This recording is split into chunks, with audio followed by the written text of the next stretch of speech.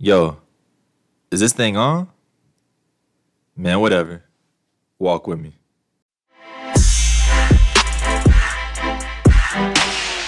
Welcome back to Walk with TFB.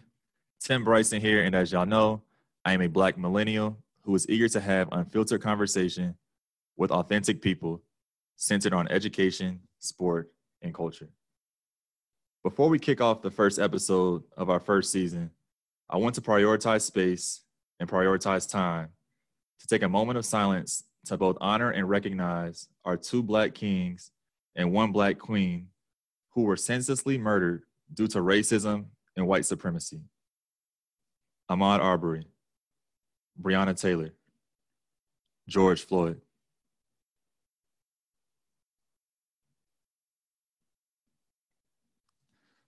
Today we are walking with one of my best friends, truly one of my sisters, someone I grew up with now almost like a decade and some change.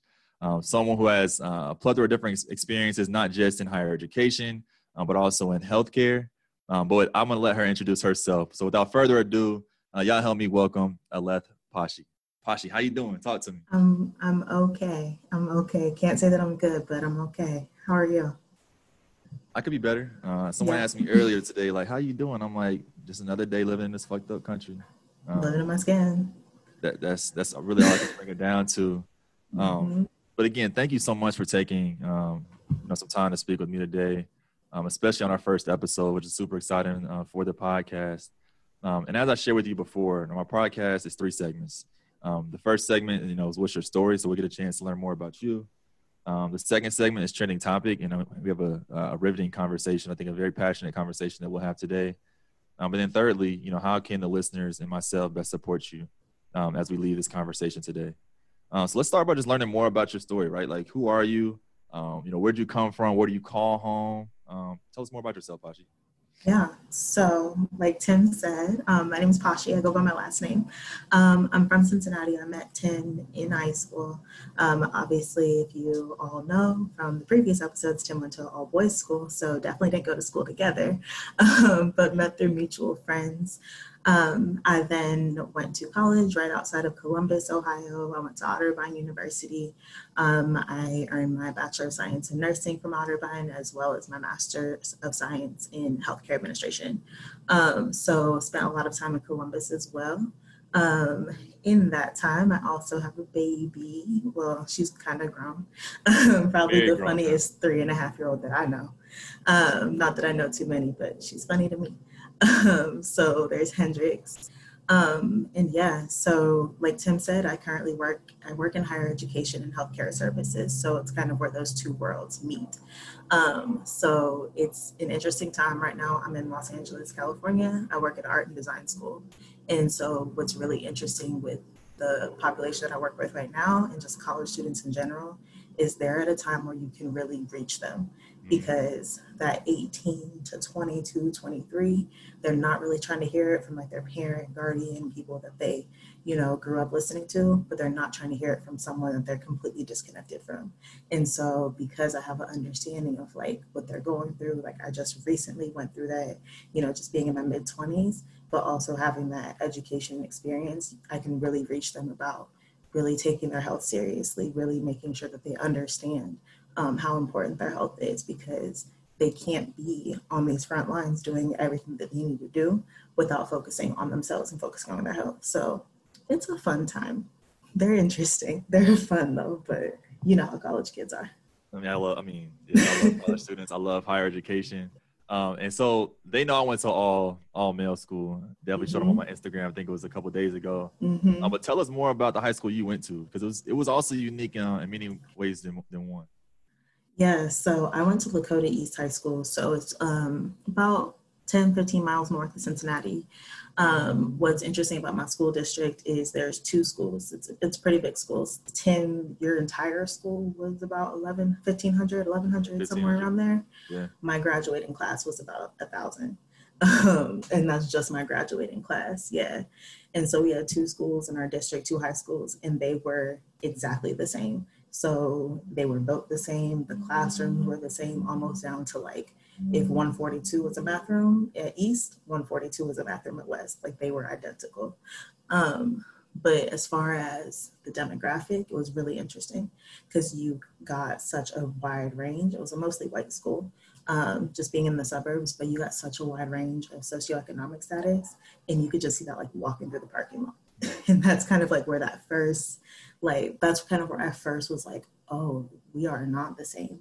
Because you walk through the parking lot, you'll see like a, you know, like a 92 Honda, and then go 4 spots down and you'll see a brand new Lexus. And you're like, how are we all here doing the same thing?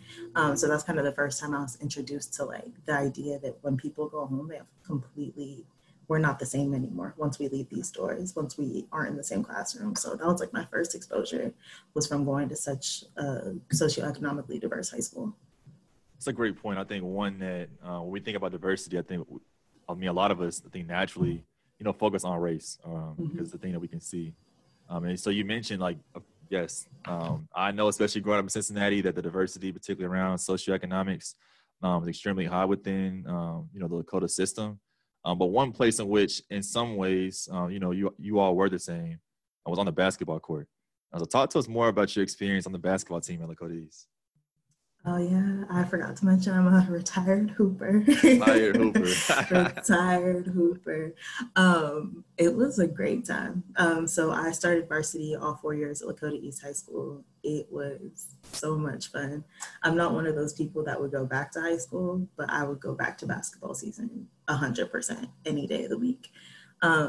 So we came in, the 5 of us that started, we had the same starters for 4 years straight. And before we started, they were not good. Like, just Lakota East was not good. Women's basketball was low-key, like a mockery. Yeah. So we came into our first open gym in 8th grade, and the 5 of us were already friends. We had played AAU together in the past. Like, we've been cool since like 3rd, 4th grade. So we came in and we was just busting them. And I was confused. I was like, ma'am, I'm in 8th grade. Like, why can I do this? So JV or varsity? Varsity. Oh, wow. At an open gym, yeah. Wow. So it was all 5 8th graders at this time on one team versus the current varsity starters. Oh, yeah, they were trash. Going off. And I was like, this is not what it's supposed to be like. And so we went on and we got better every year. So that first year was a transition year, still had a astronomically better record than they had in the past. And it was just a fun time. I think junior year was like that peak where the men's team was also like made a run to the Sweet 16. We made a run to the Elite 8. Yep. And so it was just fun. It was a good time. And so your experience, at least playing basketball, ended in high school because you went to Otterbein, did something totally different, right? Pursued really your interests, your passions, you know, walking your purpose, if you will, and studied healthcare, right, at a school that many people, honestly, across the country, let alone Ohio, may not have heard about. So Otterbein, like, what is that? Where is it at? Yes, actually, I did play for a year at Otterbein, and then nursing school hit, and I was like, you know what? Never mind.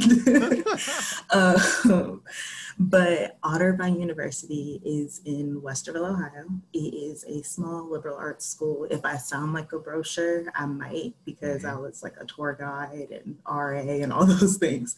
But it is a small liberal arts college, small school, like maybe 6,000 people.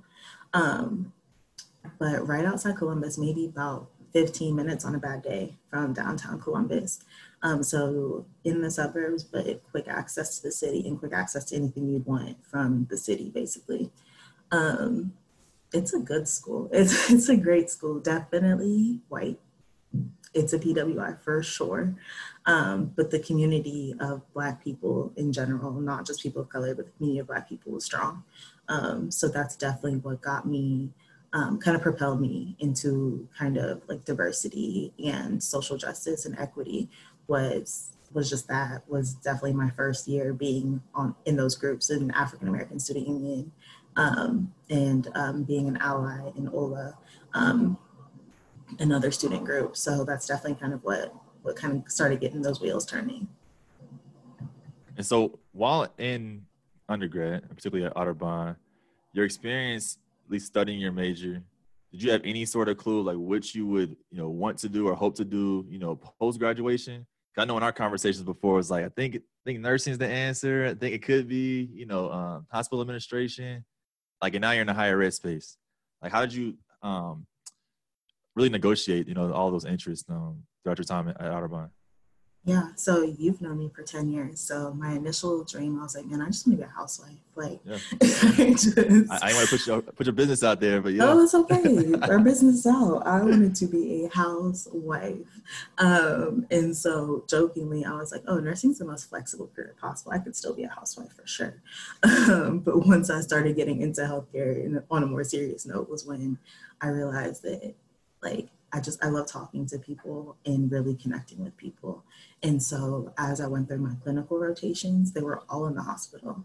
And so when you're in nursing school, they don't really expose you to all the windows of nursing.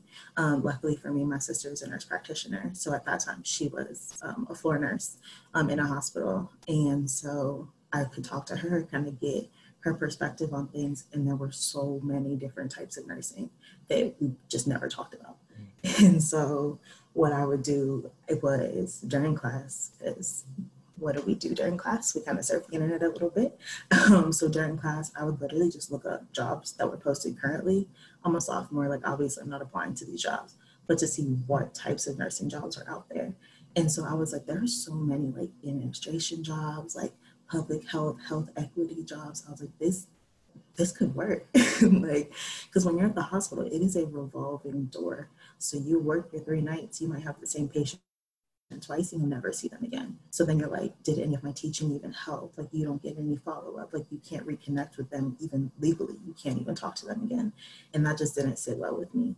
I was like, I don't like it. Like, I felt like I was just part of a system. Yeah. And so staying in higher ed and being able to really mix in the learning aspect of higher ed and that, the project-based teaching and the programming spaces, but still able to mix that with healthcare with a little bit of patient care as well. But it's the same people over and over. They're there for 4 years. So you definitely get to just build that relationship and build that trust. And you see that trust grow in them. Like, when they walk in, they're a little too comfortable. I'm like, hold on, baby. I'm like, okay, we cool. We not that cool. Relax. But I like that they feel comfortable enough to be able to do that. But yeah, so that's kind of how I was able to mix all these things together. I know at first I felt like I had to do one or the other. I was like, it has to be higher ed or healthcare. And I was like, no, it doesn't. I was like, no, it doesn't. Like, I can make whatever I want to make work. And so just thinking about everyone at one point has used health services at their school, whether it was to grab some condoms or they had a fever, they've gone in there. And I was like, is people with nursing degrees in there? Like, why can't I do that? And so that's kind of how that flow of thought and that train of thought really started. And in the past, I would say past few years, more schools are getting just wellness offices in general. And so in wellness departments. And so that's kind of when my wheels started turning again. And then that's how I ended up here. See, I love your story so much. And I can't even take it to segment 2 without mentioning one of our shared heroes, and Leslie Bryson. She won't get mad that I'm calling her by her first name on this podcast, but I love you, Mom. The queen. The queen, but the focus is on you, Pashi, particularly on my favorite Pashi in the house, Hendrix, just like you have your favorite Bryson. Talk to us about motherhood, because I know that's something that, many, a lot of people may, aspire to become a mother or a father one day. But with you, and again, something I'm truly inspired about you. I don't think I've ever told you this, probably as explicit as I am now. But to see everything you're doing in addition to being a mother, it's truly inspirational, honestly. And so talk to us more about, like, what's your experience, what's your experience has been being a mother? And I know you mentioned, you're a millennial mom, and I want you to really emphasize that part as well. But like, what's it like being a mom? It's fun overall. I think it's more fun now because she's so much more independent. She's potty trained. She can reach her snacks. She can pour herself some cereal. So she can get into her iPad, FaceTime, whoever she wants. So she don't really need me for real. And she'll let me know. But candidly, it's hard. Like being a single mom, I literally only had like 4 months from graduation to motherhood. So I had 4 months of being not responsible for anything, for lack of better terminology. Yeah. But at the beginning, it was hard in a way that was just me recalculating and refocusing, because I'm definitely someone that plans and thinks ahead. So I'm like, okay, this is what I think it's going to be like. But I know that come September when she's born, that might change. So as you know, I'm at home. I was at home for 4 months. Thankfully, I had great benefits and great support and great friends, great family members. But while I'm at home for that 4 months, my wheels are turning. I'm recalculating. I'm like, okay, so all right, boom. So she's got to be at daycare here, so I can still get boom, boom, boom done. Like I'm really like trying to make everything work still, and that's exhausting. And Yeah. I mean, frankly, when I talked about it, like my mental health for a second there, I would say like 7 or 8 months was at a lower point, because I was losing my identity. Like I wasn't sure anymore. Like I'd always known exactly who I was. And I was like, wait, now I'm a mom. I was like, wait, does that have to come first? I was like, but what about all these other things that I've been doing for 22 years? Like, hold on.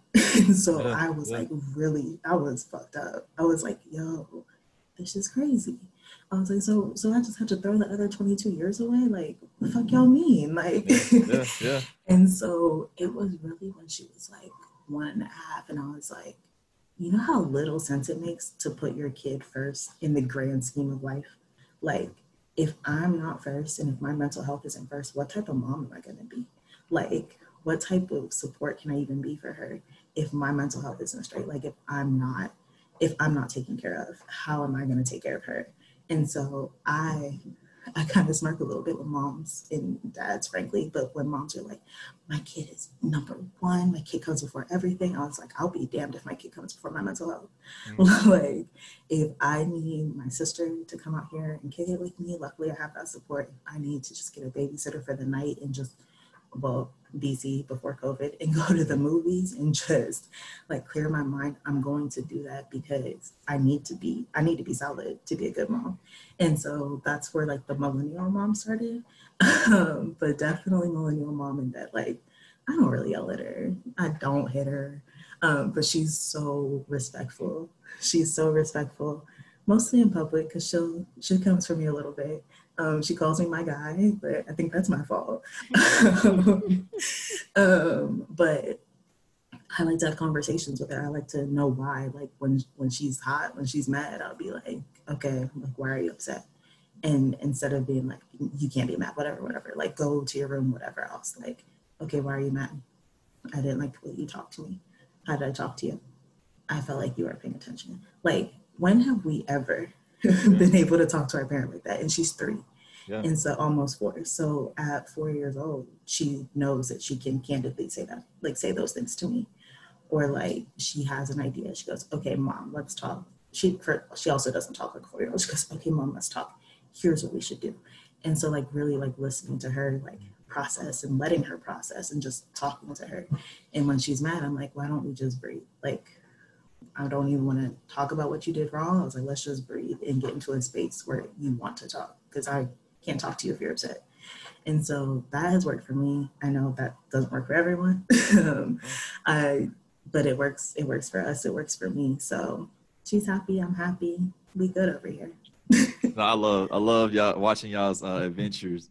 Obviously both virtually, but in person as well. I mean, they can follow her on Instagram if they want, at Hendrix Carter Bean. Just all one word, Hendrix Carter Bean. Her second middle name is after my goat, Kobe Bryant. So go ahead and follow her. She posts some fun stuff. I'll be sure to put his IG information in the description. On Instagram. More fun a lot of followers. So transition us to segment 2, which is trending topics. And so as I mentioned before, trending topics are something that may or may not be trending on Twitter right this very moment, or even tomorrow for that matter. But they're topics that are important in your life. And for me, that's what's most important. This episode's trending topic is one that is trending on Twitter right now for obvious and needed reasons. And that's, I mean, I don't even know where to start and how to describe it. Though what I will say and getting us into the conversation is that when you and I were texting about this over the last few weeks, I don't know if it was you or myself. I was like, yo, just stop fucking killing us. Like, just stop killing us. That's the only words that could come to mind to even describe like how I was feeling at the time. So I asked you earlier, and I know just from our, tenured friendship, you were holding back a little bit, when I asked you how you were doing. But let's learn just more about like, how are you feeling really right now? I think right now, I think the first few days I was numb. So even when you asked me, I didn't know how I felt because I was just so numb. I feel like we are exposed to such an unnatural amount of visual trauma. Just to start, not even the trauma that we go through on a day-to-day or the microaggressions and things that we personally face or even macroaggressions. But just the amount of visual trauma that we see is just numbing. And so when you asked me, I didn't know. I didn't fucking know.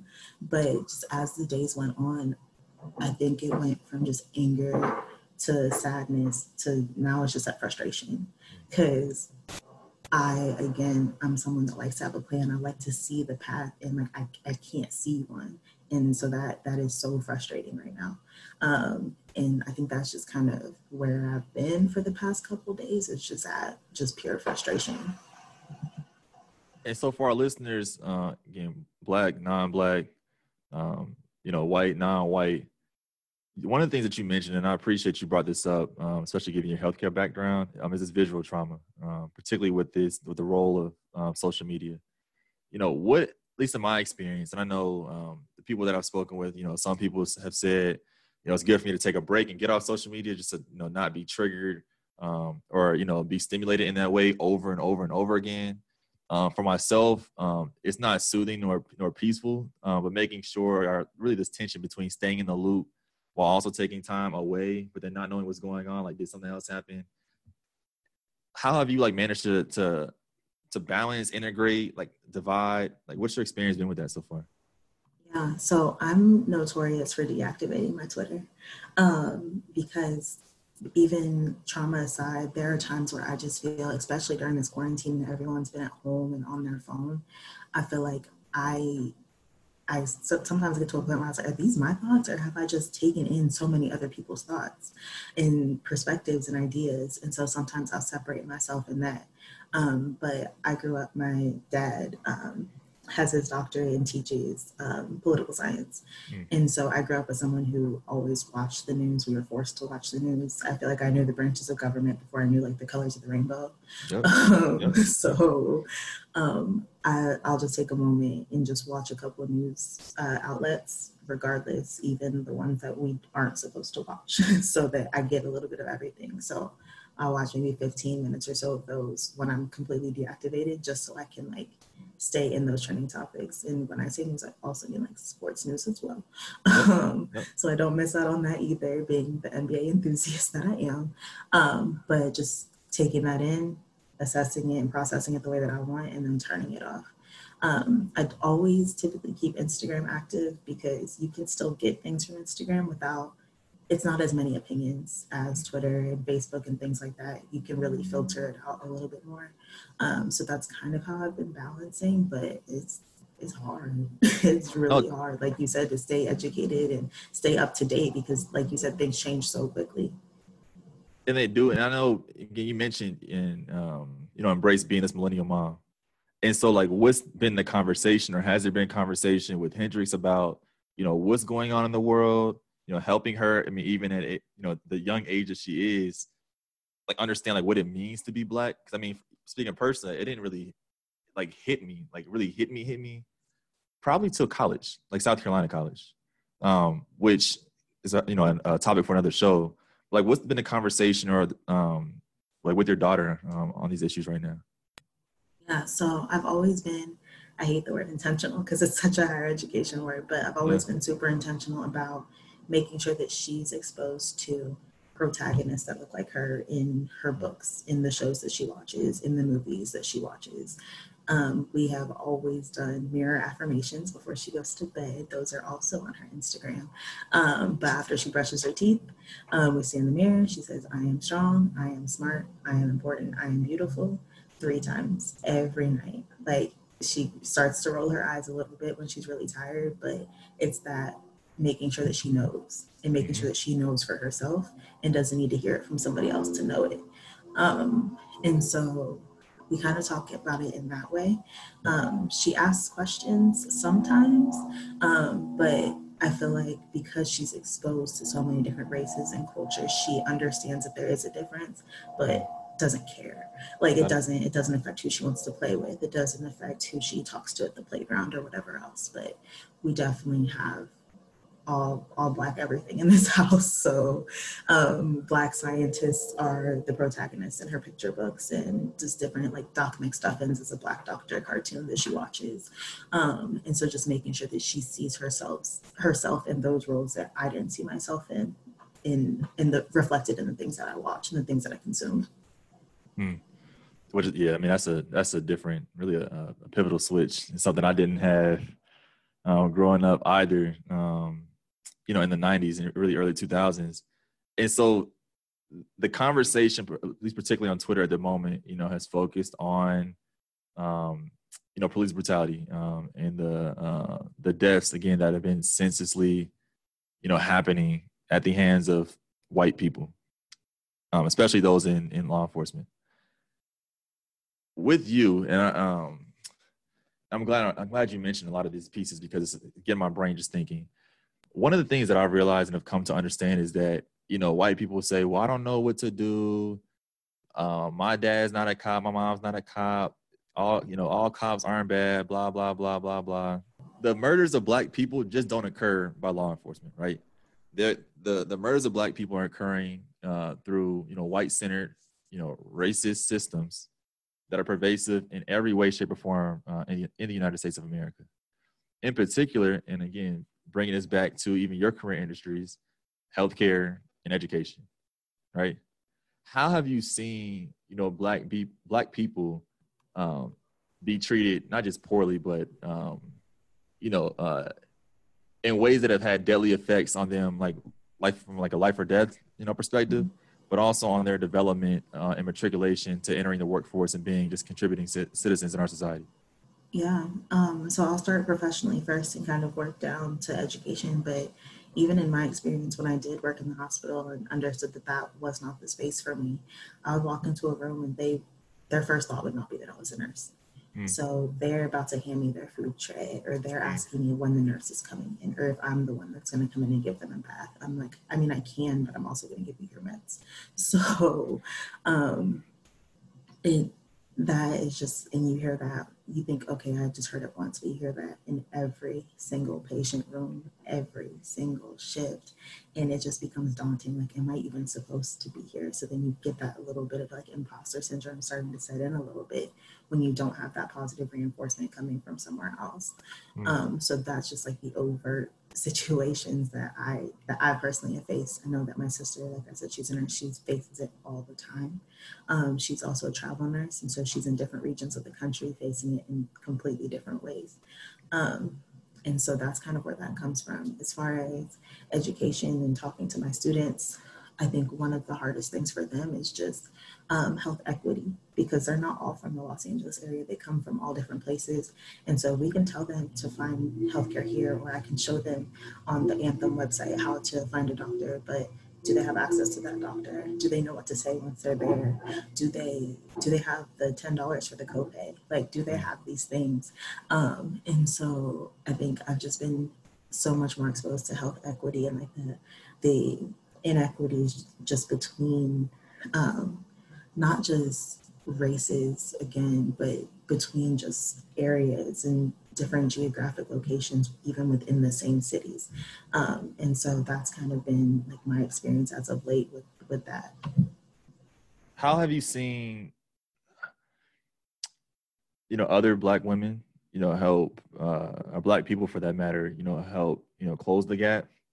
How have you seen white people widen the gap, whether that's, through behaviors, policy making, et cetera?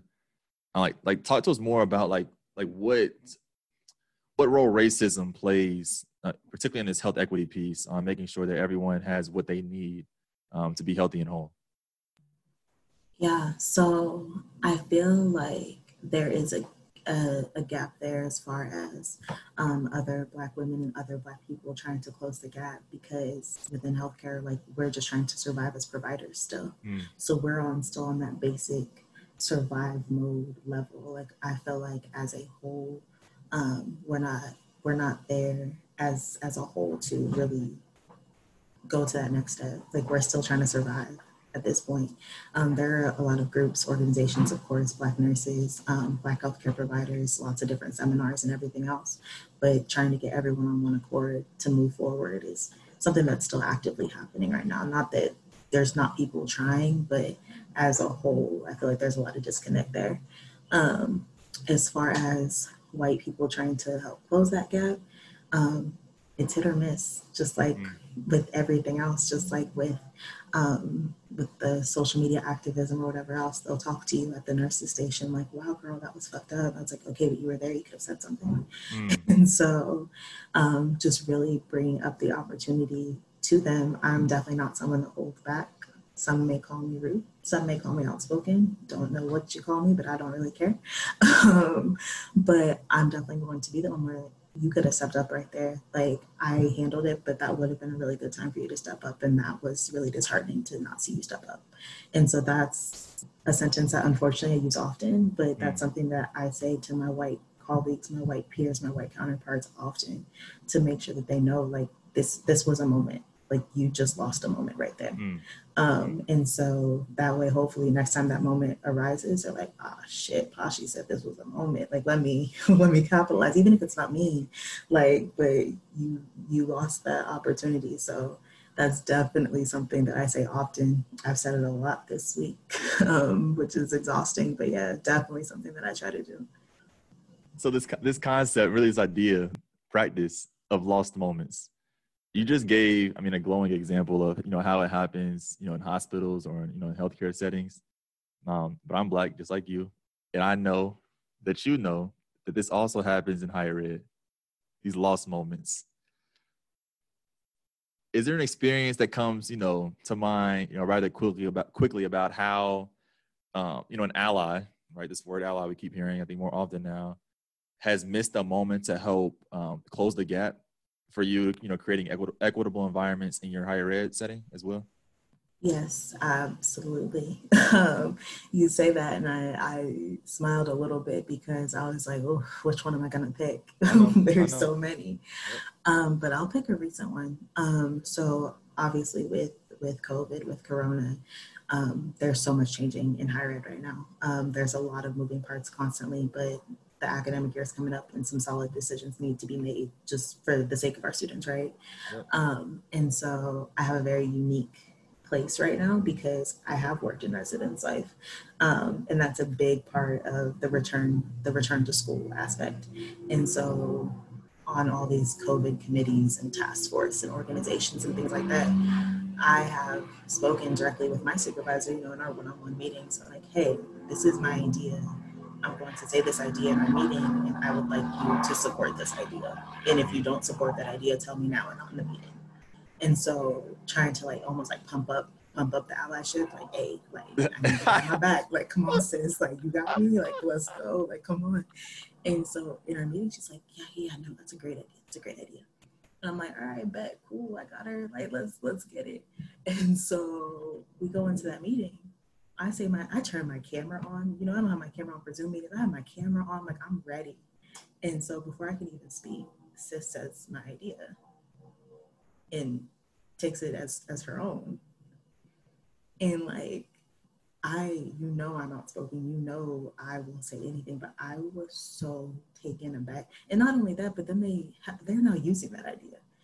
And so I'm like, yo, that's crazy.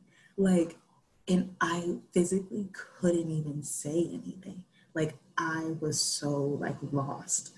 And that is rare for me because I always have a lot to say. But yeah. I was lost, and I was like, yo, you were supposed to have me, like, not take it. Like, this was supposed to be a moment where I could share, like, my experience to help, like, benefit, like, the institution. Like, this was supposed to be just. And so in that meeting, I'd actually shared my idea with another Black female coworker, and she had her camera on because she was ready. Like she was ready to like support me, like back me, and like her face, like almost like her face went white, and she's like, I know she did not just take her idea and claim it as her own, and it wasn't even claiming it as her own, but there was no credit. She just she wrote the paper with no bibliography, no works cited, no APA or MLA. APA was gone, like nothing. So that was just one of those moments where I'm like, we do all this fucking work and they just take it. Like they like it was just like so frustrating. So that I'm still this is a little bit fresh, but I'm still just like lost. I'm like, how do you do that? Like I don't know. It's just so crazy to me. I mean, I definitely don't have an answer for you. I wish I did. I wish I could help, just troubleshoot, to be honest. And, for me, and again, which is why I wanted to, call this trending topic, Stop Killing Us, because that moment, that lost moment, was another example of how white people, racism, white supremacy, pick one of them, continues to hold Black people down, continues to murder, like literally murder, like take lives away, continues to murder and take careers away, take promotions away, take pay raises away. And the conversation, again, you're the activator right now, but whether it's Twitter, Facebook, Instagram, whatever social media platform, you so choose to use, again, it's like, I don't know how to help as an ally. I don't know how to, I don't know how to answer my voice here. I'm continuing to try to learn like there. And I think the focus has been so much on police and like law enforcement, but there are other moments to which, again, like stealing this phrase that you use, in which they can be active. I'm definitely gonna borrow that and use that in my next meeting. But you're gonna cite me though. So I was on a podcast, my podcast, Walk with TNB. There we go. But there are so many moments. Of course, I got you. But there's so many moments in which like people, like non-Black people, can help. Of course. So, moving us into segment 3, right? And like how I can best support you, how non-Black people can best support you, but also how Black people can continue to support and advance the movement, the Black Lives Matter movement, and its equity and social justice, how non-Black, particularly white people, can help support and advance the Black Lives Matter movement. What are some like practical and tangible things that people can do? I think I'm gonna start with non-Black people. Sure. I'm not saying people of color, like I'm specifically saying non-Black people. So that can be other people of color, like I'm being very specific.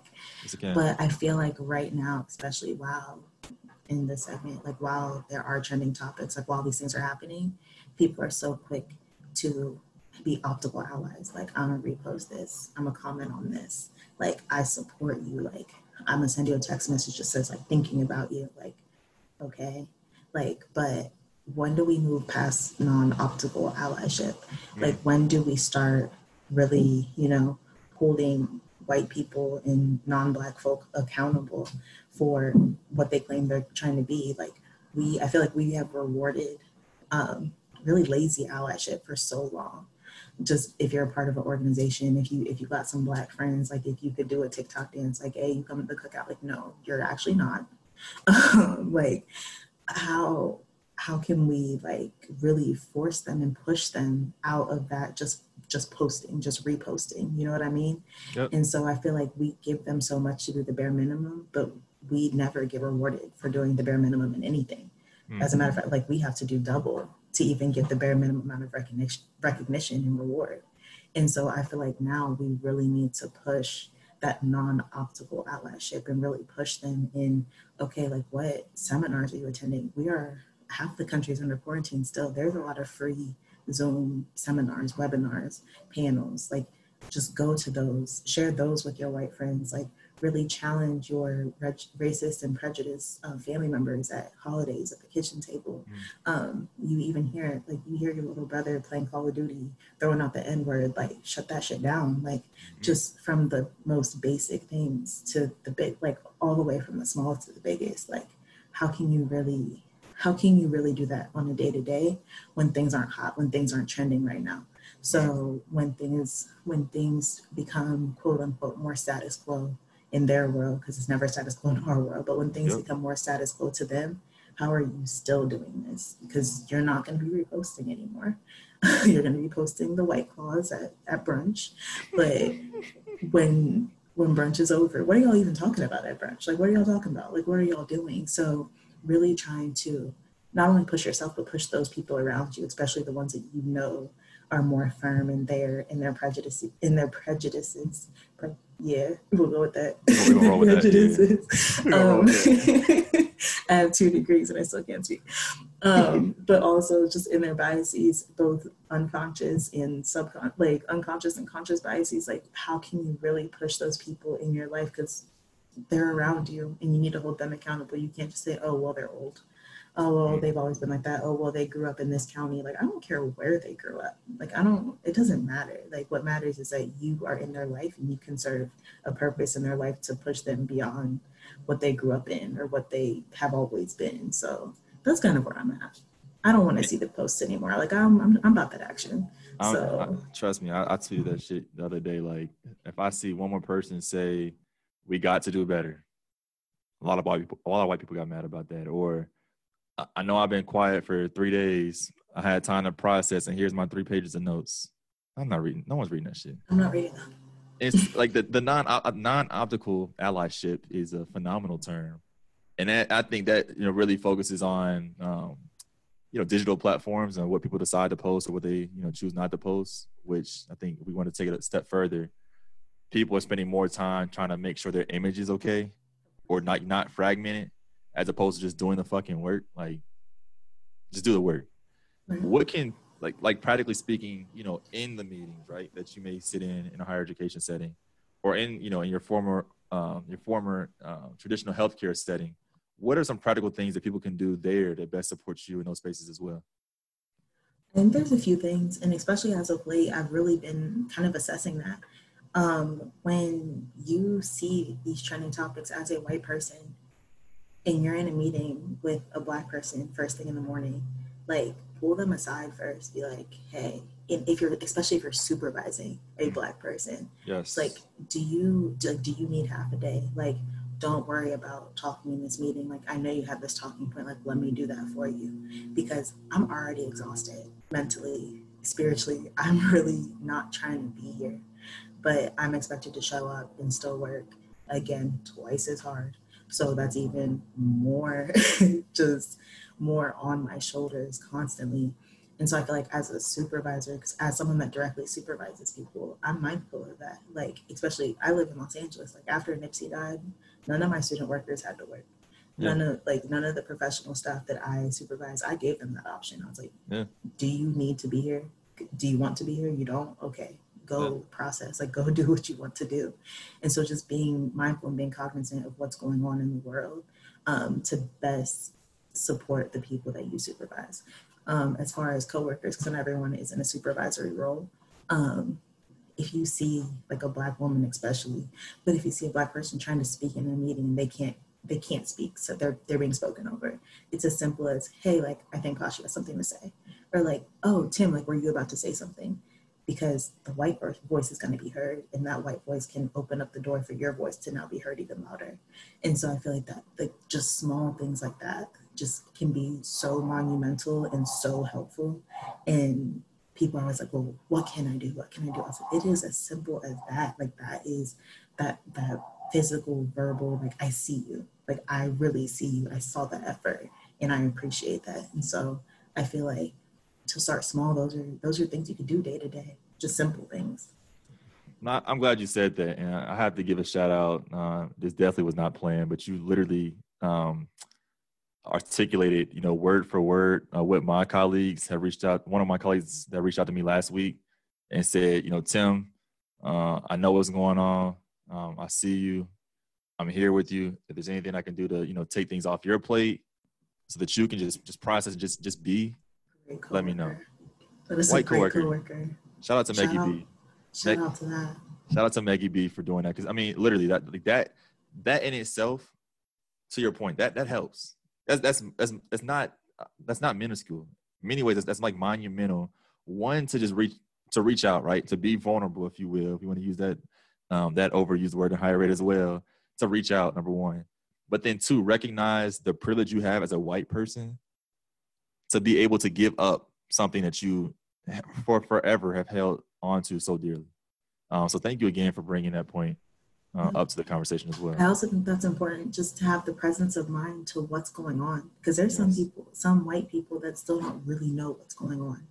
And so they might be proceeding as business as usual and not understanding why I don't want to talk in this meeting, or not understanding why someone of color is not being as active as they are. So really just making sure that you're staying educated and really staying up to date and really knowing what is going on so that you can be supported. So, and where can they find these resources? Everywhere. They are literally everywhere at your fingertips. But I think one big thing too right now is these pages that you're reposting, a lot of them are like Black therapists, Black mental health providers. Follow those pages so that you can continue further, so you can see the webinars that they're hosting.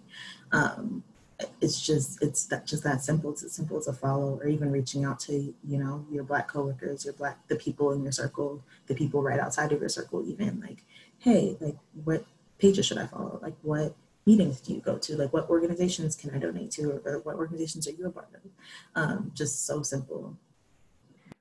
So a question for you. This just came up for me in conversations with, you know, our shared hero, Ms. Bryson.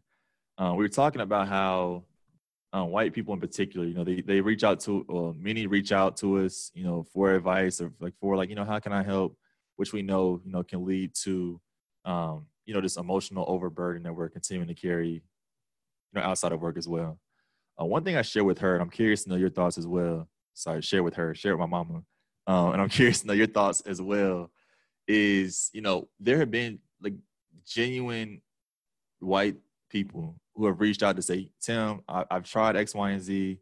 I want to learn more. I want to help. And I have like taken, you know, the time to say like, here are some practical things you can actually do, right? And at first I was like, I don't feel like doing this shit because, again, I'm tired. I still, to be honest, haven't processed everything that's going on. But I also recognize and realize that things will not change, systems will not change without white privilege, without the presence, let alone the activation of white privilege.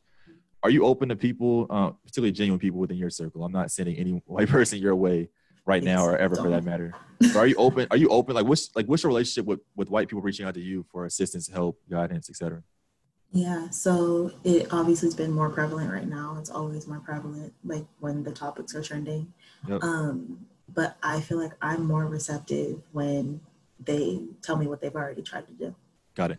I don't want you to just come to me blank, like put in that effort first and then come to me like, hey, I tried this and this, but I'm not really finding this, or should I do more than what I've just done, and really show me that you have tried on your own. Like show me that you've attempted to utilize at Beyonce's internet that's at your fingertips, that you have really attempted and tried to use it.